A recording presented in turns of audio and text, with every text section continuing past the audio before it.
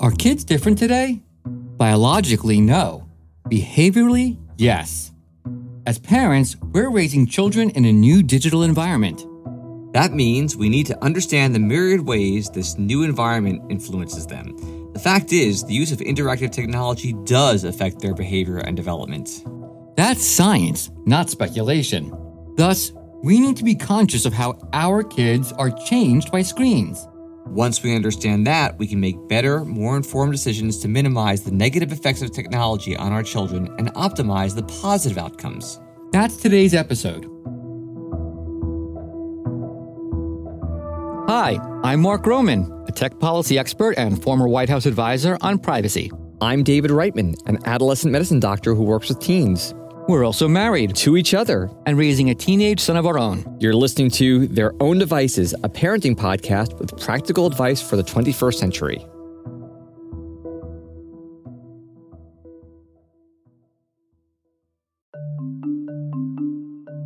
Last week, David and I did a presentation for a local PTA at a middle school. The questions those parents asked were the same as all the things most parents are wondering, which really is, are our kids today different from prior generations? Are our children being negatively influenced or impacted by the use of interactive technology and digital media? How much screen time is too much? How should they be using their screens? And when it comes down to it, I think what every parent is wondering is, based on science, does all of this technology and interactive media use impact our kids' brains? Yeah, Mark, I get the same kind of questions all the time from patients, and the parents want to know, what is the impact here? So is my kid going to get ADHD from playing too many video games? How does it affect their ability to socialize with their friends? Cognition? Are there problems with sleep? All these kind of things come up at least 5 times a day when I have a clinic. You know, I can see why the parents and your patients are asking, because even when I do research and try and prepare for one of our podcasts, it is very difficult to distinguish fact from fiction and to identify what resources are worthwhile and what are garbage. When it comes to finding experts in this field, there really are only a handful of true experts in the field of teenagers and digital media, and we are lucky to have one of those experts with us today, Dr. Michael Rich. 20 years ago, Dr. Rich taught me adolescent medicine when I rotated through his adolescent medicine clinic at Boston Children's Hospital. He's actually a really impressive physician. He is a former filmmaker who changed careers to become a pediatrician and an adolescent medicine specialist. At Boston Children's Hospital, he is a founder and director of the Center of Media and Child Health. He's also a pediatrician, researcher, and a father, as well as a media aficionado. From my perspective, the most important thing is that Michael has a sense of humor, and thank God, because our discussion could get a little heated today.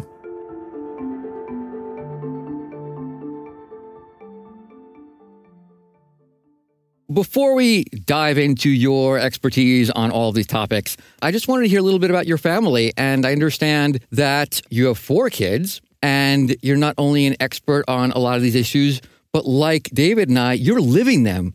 Absolutely. Every day. What's interesting is I have 4 kids in 2 cohorts of 2 before the internet and 2 now who are in adolescence. And it's very interesting both how our understanding of screens in kids' lives have changed from the TV-only era to the internet and interactive era, but also how dramatically kids have changed. I often talk to my staff at the Center on Media and Child Health. I say, we're following 3 moving targets here: the developing infant to child to adolescent to adult, a rapidly evolving digital environment in which that development is occurring and which is stimulating that development, and thirdly, the transformation in all of our behavior because we have smartphones in our pockets and how differently we behave with each other when we have ultimate connectivity. I want to pause because you said something that I'm curious about. You said it's amazing how different kids are. So are you suggesting that kids are actually different now than they were a decade, 2 or 3 ago? Biologically, no. Behaviorally, yes. And I think that's an environmental effect. I think that we have to stop thinking about smartphones or the internet or television as vectors of either education or harm or both, and start thinking about them as the air these kids are breathing. This is the environment in which they're growing up. And as we learn more and more about neurodevelopment, about the brain development of a human, we realize how important those environmental stimuli and challenges are to building resilient, imaginative, creative brains. So there is taking place, particularly in the media, a very high-profile conversation about this, suggesting that every generation is different than the prior generation. My parents complained about me watching MTV, and that there's nothing different today, and parents should relax. And so is there something different because of the technology? Yes and no. Biologically, kids are the same. But what's different is the environment in which they grew up. And if you look at this historically, there have been three major changes in the environment that children have grown up. The first being the Industrial Revolution. And the second is the end of World War II, when all the GIs came back and took those jobs on the farms and the mom and pop shops that kids were taking up in their absence. And that was the invention, really, of high school as a culture. This is when rock and roll came in. This is when, like Grease is placed and where the teenager became what we think of as a teenager now. I think that the saturation in our world of interactive screen devices is a third cusp in that kind of historical change because of the way we have changed in our behaviors, where the devices have been the conduit through which we connect with each other to the exclusion of face-to-face connection in some cases. So I'm going to frame it in this way. Is there a problem? There's always a problem, right? I mean, those who are panicking about, oh my God, these kids are different, they're going to hell in a handbasket, the panic doesn't do us any good. What we need to do is take a step back and say, what is the same, as in the natural developmental progression of the human brain and body, but what is different, which is where that is occurring and what is stimulating it. That was scientific and diplomatic, but it didn't answer my question, which is that you didn't say that their concerns are wrong. And they're not wrong, but their concerns are not different in severity or scope or gravity than parents' concerns about the pill, for example, when the pill came out and the sexual revolution, or parents' concerns about any kind of social change that is affecting their children. What is different is the things that they are worried about. Where it goes off the rails a little bit is the panic. There's clickbait out there saying, your kid's smartphone is going to make her suicidal, right? And there are a lot of very narrow, even research studies that would imply that. I guess where I'm struggling with this a little bit in hearing you say this is that you've got people who are intentionally paid to actually make kids make certain decisions. Can we still say this is just a variation on evolution? Control by someone else is not new. The whole advertising industry is about controlling your mind to vote for someone or to buy toothpaste or whatever it is. So we have a long history of convincing people of something. What's different is the means by which it's done. But with teenagers, or at least adolescents, as I understand it from hearing David speak, is that they are more easily influenced or can be more easily influenced than adults. It's an impressionable time. Doesn't that open kids up to problems of a different magnitude? Yes, it does, in the sense that the interactive media environment we have right now is actually very fertile ground for some of the key developmental tasks of adolescence. They are trying to find their identity. And one of the great things about the internet right now is that kids who historically felt marginalized, if they were gay or if they were disabled, they had various other things, they became pariahs and they didn't have a community. They now have a community. Building identity is so important to that, and also with that new identity to make connections with others. And so if we use it to be authentic, to be our true selves, not to market ourselves, which is what we're basically doing now, which is showing all the cool things I have or the great vacation I went on or how hot my boyfriend is. rather than being the kind of authentic, vulnerable, real person that we are with our true friends, then we can really make this a truly global community. I just want to put out there that from my perspective, like saying that is sort of what I would call the naive, overly optimistic, pre-Arab Spring Facebook vision that they were going to democratize the world. And in fact, the great irony in some respects of the internet is it is actually now creating even worse silos. I don't want to go off topic, but the fake information and... I will totally cop to being an optimist. I'm a pediatrician. I see hope everywhere. This is why you need a pediatrician and a lawyer on every show. Right. You do have a pediatrician and a lawyer on every show, Mark. Hello, this is their own devices. But, and I think that's why we do need each other, because we all have strengths, we all have limitations, but I think we do need to have hope in the human condition. Otherwise, we'll all be suicidal. I think that we shouldn't be blind to the fact that we can be manipulated, that we can be fed fake news. And it has led to a lot of divisiveness and fragmentation of our society. And this is one of the ironies and the things that I struggle with a lot, which is with near infinite connectivity, we have undermined our connectedness with each other. So I want to speak to this a little bit. I hear what you're saying about being authentic and how that can bring people together. Now, the other thing that we have had numerous discussions about is one's public internet presence versus their Finsta presence, and how there is such a divergence there. How do we get there to bridge those two so that the world's a better place? Well, you can take the negative route and say, you know what? It's really hard to maintain a good lie. So if we have our public-facing persona and it's all this beauty and perfection, and our Finsta presence is our real stuff, it creates a lot of anxiety and a lot of pressure to keep up that farce, right? Yep. And so you can sort of say, do you really want to commit yourself to that path where you have to figure out who you are to this particular audience or this particular person? Or do you want to accept the fact that you are good as you are, warts and all, and be yourself and have the guts to go out there? Now, I honestly think that social media can be an important transition space for adolescents as they grow up, when they are sort of figuring out, how do I express romantic interest in someone? How do I communicate this? So, and it feels like a safer space in order to take those risks, but it's a space they need to move through, not one they get stuck in. And when they get stuck in that is the problem. Well, you're going to hate me by the end of this, but let me... I already hate you. Don't worry about it. Introduce what I'm going to call my reality, which is that... Oh, God, here we go. It is not a safe space to explore yourself if you're doing it in a way that is public, because you make a mistake. It is public. It is permanent. It is then looked at by your colleges and sports teams. Absolutely. And it impacts your reputation and career. And so I do not want my son trying to be his authentic self in a public way on social media. Right. And so in some ways, as much as parents were uncomfortable with the Finsta concept, at least the kids had the common sense to not put out the nude photos and talk about drugs on their public-facing profile.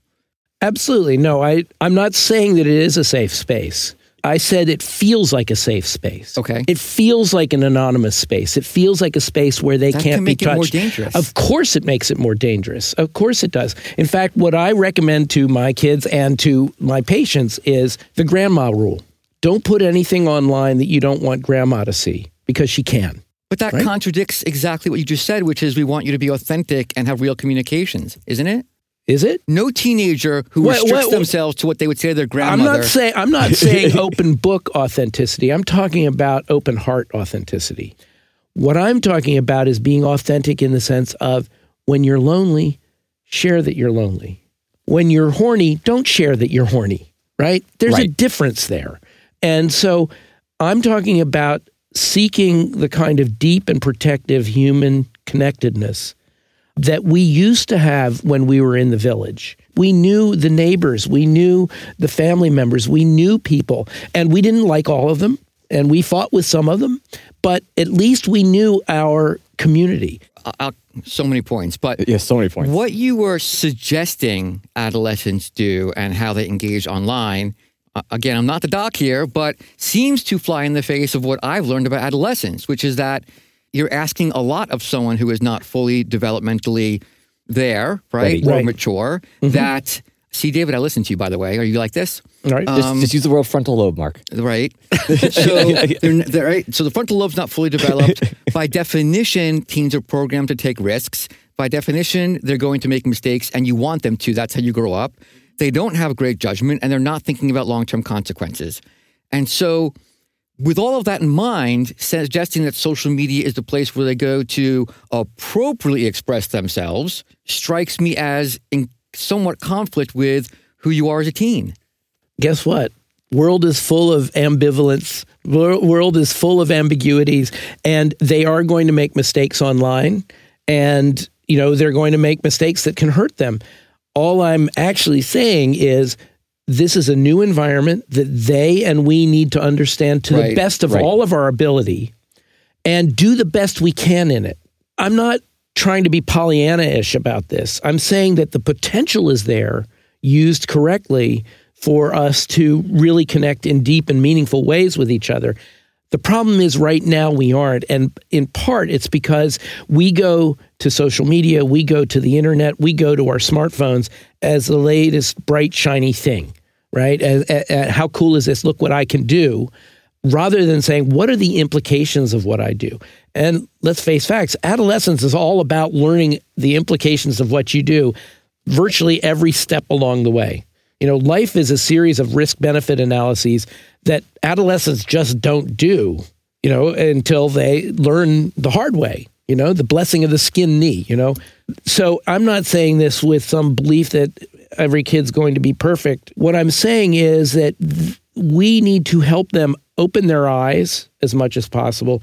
And instead of restricting their media use, sort of this many hours or these sites and not those sites, we need to engage with them in their media use. We need to parent them in the digital space the same way we parent them in the physical world. Which then goes to, I think, what started this podcast, which is that to do that, a parent, mom and dad, has to understand the tech. Mom and dad have to be on the platforms and know how they work and what our kids are doing. Yeah, absolutely. And, parents cannot afford to say, I don't understand it, I'm not going there. But at least, he's not shooting drugs or, getting in fights or in trouble, having sex. They have to understand also that online and offline mean nothing to kids. They live seamlessly between these two spaces. And parents sort of compartmentalize them, which is very artificial to a kid. To them, Instagram is as real as the playground at school. So I think that we need to help parents understand that they have to understand these spaces. The way they do it is sit down next to their kid and use it with them. That instead of wagging their finger and saying, I hate Call of Duty, turn that off, sit down next to them, pick up the controller and play the game with them. They will beat your pants off. But Call of Duty is not appropriate for every age kid. Absolutely. Right. Absolutely. Fortnite. But I'll tell you something. I don't use the word appropriate because appropriate is a values-based word. And I think that one of the problems with driving this from a values position is that you can take any 10 people, they will have 10 different value sets. They will argue as long as you let them argue, and they will walk out with the same value sets. However, if you can put information in front of them, verifiable facts, much the way we deal with nutrition, and say, here's how your young person is changed by the media he or she uses and how he uses them. Here are the times at which they are ready to handle this. We need to approach smartphones, the internet, social media as power tools. And what I mean by that is think about the way we teach kids to drive cars. First of all, we don't toss the keys at them at age 2 because they're making noise while waiting for dinner at a restaurant, right? We don't say, hey, here, have at it. We do the same thing with smartphones, though. And, they can go anywhere on a smartphone. So let's go to the smartphone. How do you answer the question of what's the right age to give a kid his smartphone? This is the whole problem with age-based things. Let's go to the movie rating system, PG-13, as if somehow at the 13th birthday, these kids are magically transformed into able to handle this stuff. These are prescriptive rather than descriptive ratings. They want a simple answer to a complex question. But the reality is that parents know their child better than anybody on the face of the earth. They are in the best position to determine when the child needs and can use effectively and safely that power tool. But if that's true, then what about the notion that I think we agree that a lot of parents are not making the right decision about when they give the kid the smartphone and how they present it to them, because it is happy 10th birthday. Yep. They should not be treated as either rewards or punishment. In other words, you don't give a kid a smartphone either because they've turned 10 or because they got straight A's, which is another thing, or it's taken away when their straight A slips. So this podcast sucks because I feel like I'm failing parenting based on... Oh, we are all failing parenting. No, we are. But here's the thing. Parenting is more of an art than a science. It can be informed and supported by science, but we will never do it perfectly. I guess, I get the questions all the time from parents like, I want to take this away from my kid because he's not ready for it. But if I take it away from him, he is going to not be able to make play dates with his friends or connect. BS. Okay. I mean, back in the day, we made play dates with something called a telephone, right? I really have a problem with this concept that somehow, in order to fit in, a child has to have a smartphone. We have to treat these as tools, not toys. I agree, but I think where David was going or where I want to go is that now my son has a smartphone, a PS4, a laptop. We have parental control, so access to content that I have based on my values, which are right. Right. Yes. We have deemed appropriate for him. But I do, as a parent, have to set limits on how much time and what content and how it's used. I felt like you were saying no. Oh, no, that is your role as a parent. But you should be aware of what he's doing and engage with him around it. I don't like the concept of parental control. To an adolescent, parental control means something to hack, something to subvert. They are biologically programmed to rebel, right? To seek autonomy, to be different. However, it's parental engagement, which is, let's play this game together. I don't understand Grand Theft Auto or Call of Duty or whatever it is, and you can fill in the blanks. Every house is different. Oh, I'm calling you out on this one. Okay. What about porn? Like, I have controls on my son's computer because I do not want his browser to be able to access adult content. Right. So he just goes over to his friend's house and does it. Right. Here's the reality. I think so you're saying that's not an effective. No, I'm saying it's not fully effective. Absolutely. Okay. But here's what you are doing with that, which is important, which is that you are modeling your expectations. I think that when you talk about controls and you take a police approach to it, I'm going to clamp down on this, I'm going to block this and this, that, and the other. First of all, you know as well as I do that there's no tech that's going to block your kid from any of these things. Absolutely. Right? Yep. The most important software for protecting your child is between his ears. And what you're doing is parenting them just as you teach them how to be polite, how to be kind, how to be socially adept. You're also doing that in the digital space as well. What I think we need to do is be conscious of how our children and young people at large are changed by the screens they use and how they use them. So our audience is parents. The question parents are all asking, right? Violent video games. My son's 13. He wants them all. There are all kinds of articles out there. Pick a magazine. What is the science? Like, what are the impacts on my son from that, for example? This is actually speaking to one of the core projects we've done at the Center on Media and Child Health from the very beginning, which is to pull together the good, rigorous science from a lot of different disciplines, everything from pediatrics to criminal justice to gender studies, and understand how we are affected and what the approximately 1,000 studies that we have now that are really good science have shown one or more of three outcomes very consistently. The first is those who are using violent media are more inclined to be fearful and anxious. This particularly affects very young children. But I've had a 14-year-old boy who was brought into me because he stopped walking the dog at night. And when we really talked about it, it's because he was playing Call of Duty and he could not walk past a bush without thinking someone's going to jump out and shoot him. So it changed his frame of reference on the world. And this is particularly so with very young children. And we're seeing kids who are having sleep disturbances, nightmares, all kinds of issues, even what looks for all the world like post-traumatic stress disorder, even because they were sitting next to the 14-year-old that was playing the violent video game when they were 2. So that's the first thing. The second thing that happens actually to all of us of any age is we get desensitized because we see it all the time. So we care less about harm to others. And the third response, and this is actually the least prevalent response, some kids, and we don't know who they are in advance, have an increase in their aggressive thoughts and behaviors. And so they are more likely to throw a punch earlier in a conflict, or they are more likely to be mean online or, slander or say something like that. Now, whenever there is a tragic school shooting of some kind, the press all comes out to us and says, see, it's the video games. This caused this.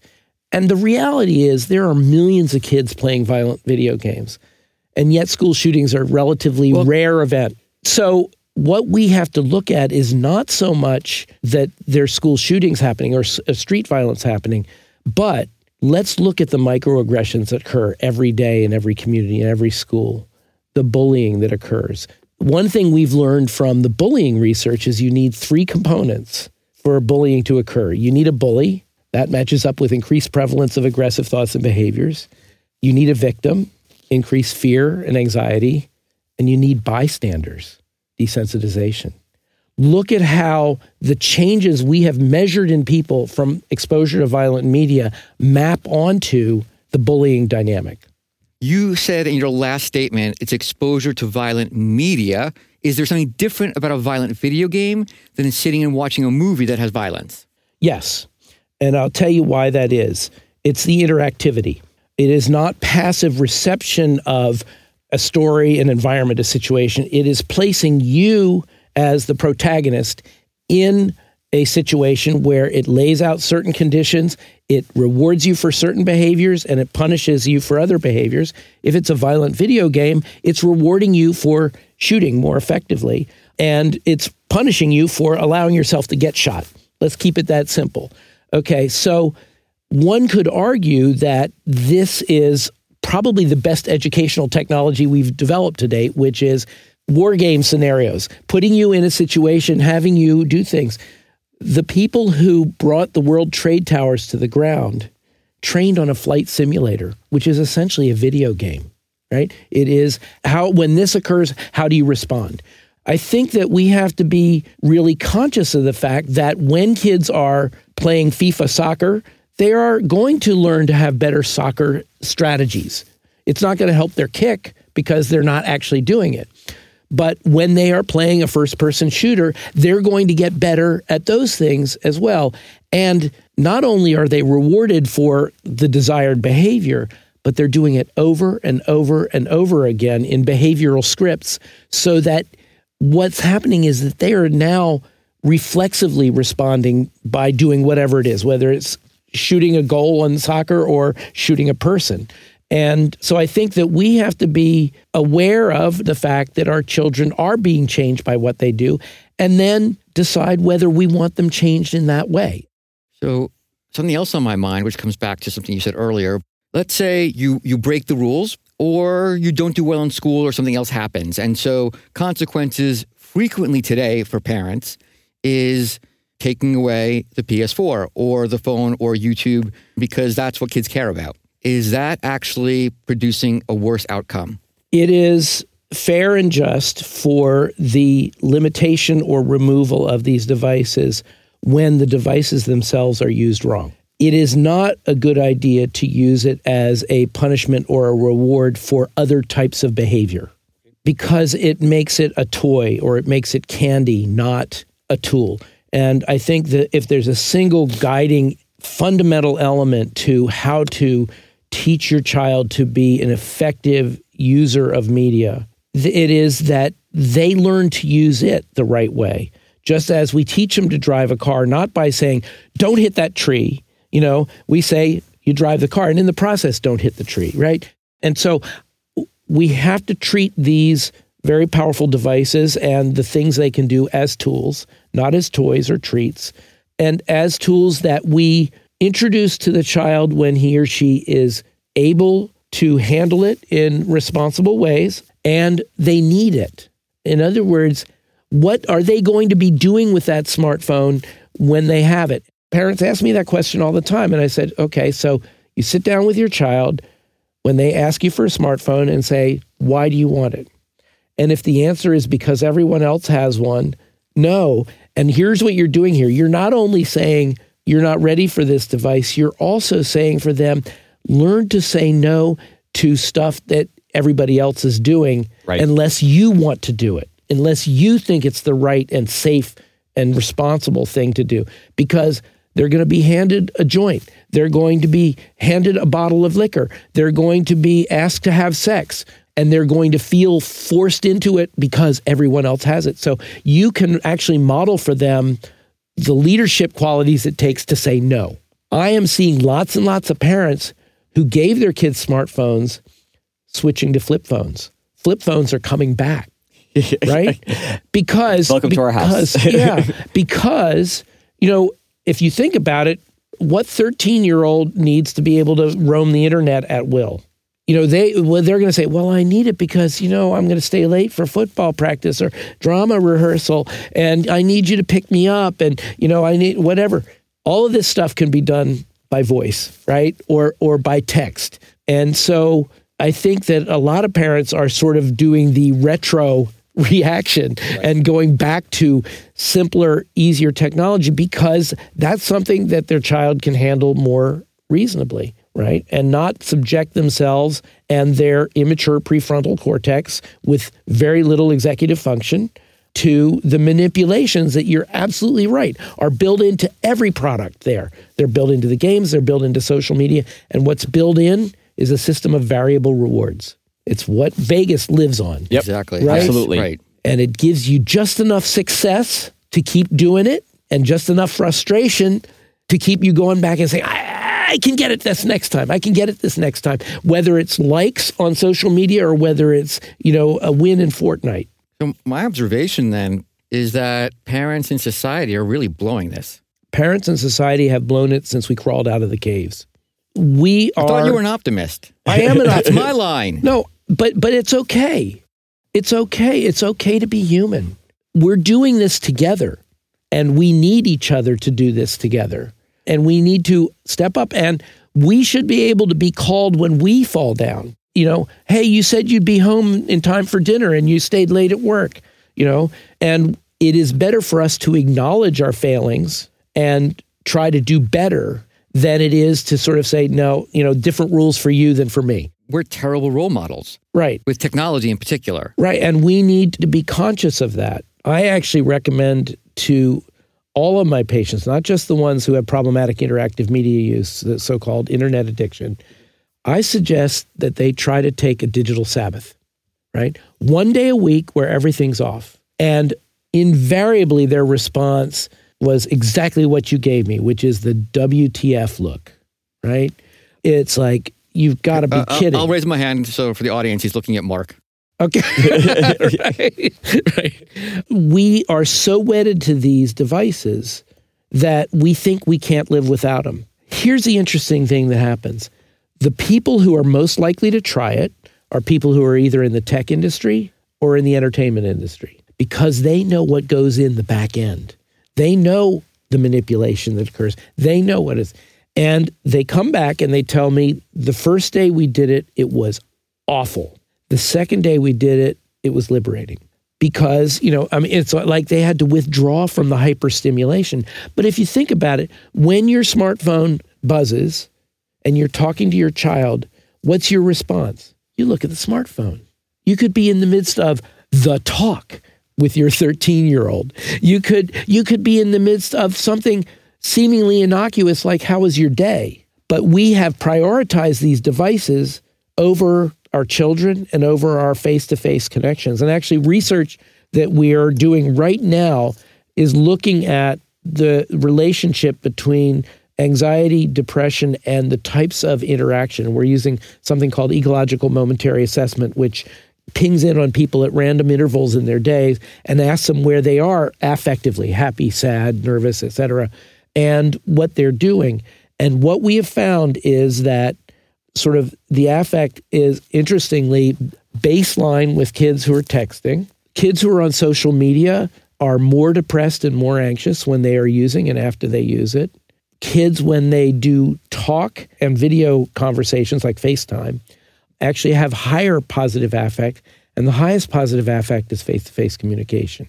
So we have gotten into a pattern of doing the least intimate thing. It's way easier to text somebody than it is to call them up. It feels safer, right? Feels quicker. Right. But we are backing off from that. So one of the things that I actually recommend to kids is when they think of reaching out to a friend, to upgrade by one. If they're thinking of texting, pick up the phone and call them. If you're thinking of calling, do a video chat, or better yet, get face-to-face. And what we do is we avoid those because of the fear of intimacy, the fear of overcoming rejection or whatever it is we might get, right? But as I've told more than one of my patients, you can't make out with Facebook, right? I like that. So what you're saying, though, is what you just said is actually, it is alarming. It is alarming that we are relying so much on social media, which is texting and snapping. That is causing a problem. Sure, but it's not a problem we can't fix. I mean, think of all the problems we have felt overwhelmed by and have addressed. You know, HIV, right? There was a death sentence, and we figured out how to make it a chronic condition. So I think that we just need to be clear-eyed. We need to look at the problem. We need to understand what it is, not make excuses for it, not be apologists for it. This is not about stopping doing it or restricting doing it so much as it's like a martial art. Let's take all that energy and engagement and just redirect the momentum toward more positive things, toward making us closer to each other, more supportive of each other, and more deeply connected in ways that protect us all. I think that is an amazing note to wrap on. Uplifting and optimistic. And why should I ruin that?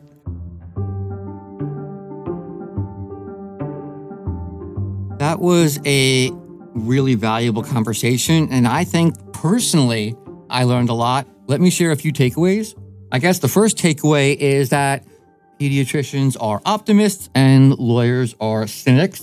But putting that aside, I think what we heard, and probably the key takeaway from this episode, is that the science demonstrates conclusively that how our children use technology and interactive media will in fact influence their behavior and their development. I think that is an important takeaway, and it's going to be up to us as parents to help minimize the potential downsides and optimize all the beneficial outcomes from technology.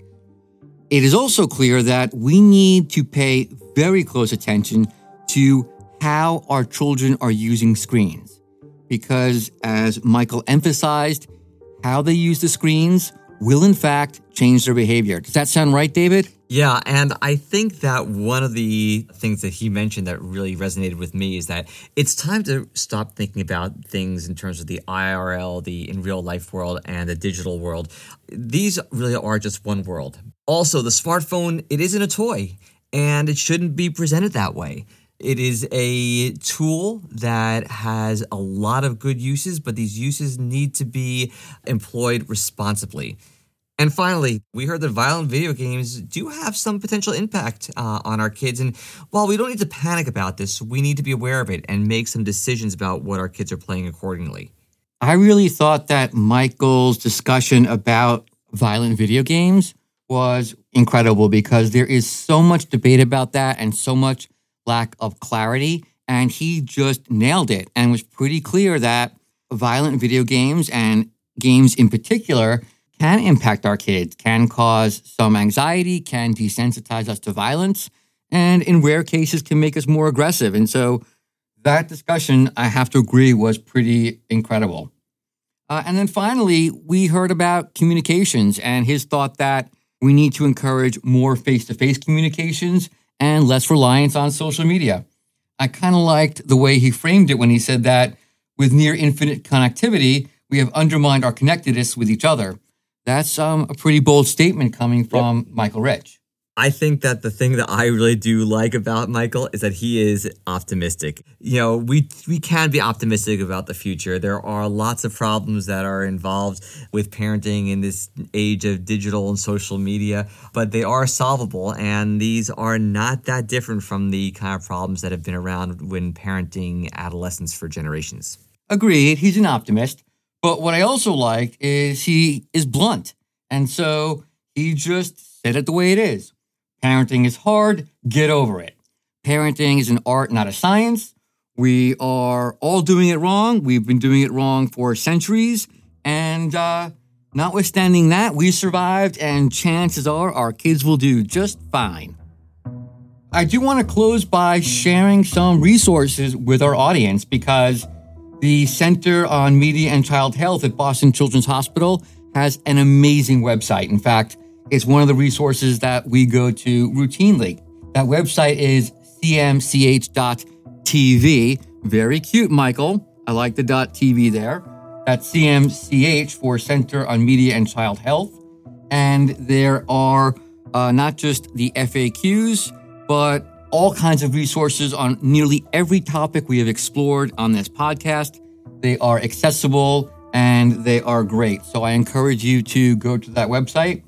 And in the future, you can even check out Michael's new podcast. But keep listening to Their Own Devices. And on that note, thanks for listening to Their Own Devices. This show is a conversation, and we'd love to hear from you. What topics are in your mind about kids and technology? Email us at hello@theirowndevicespodcast.com. And I want to emphasize, we really do read the email, and it really does impact the show and the topics we cover, so let us know. Their Own Devices is hosted and produced by Mark Roman and David Reitman. The podcast is recorded at Clean Cut Studios in Washington, D.C., and this episode was edited by Ryan Dan. Be sure to subscribe to the show in your favorite podcast app. And if you're listening to Apple Podcasts, leave us a review. It will help other parents find the show and get the info they need. We'll see you next time.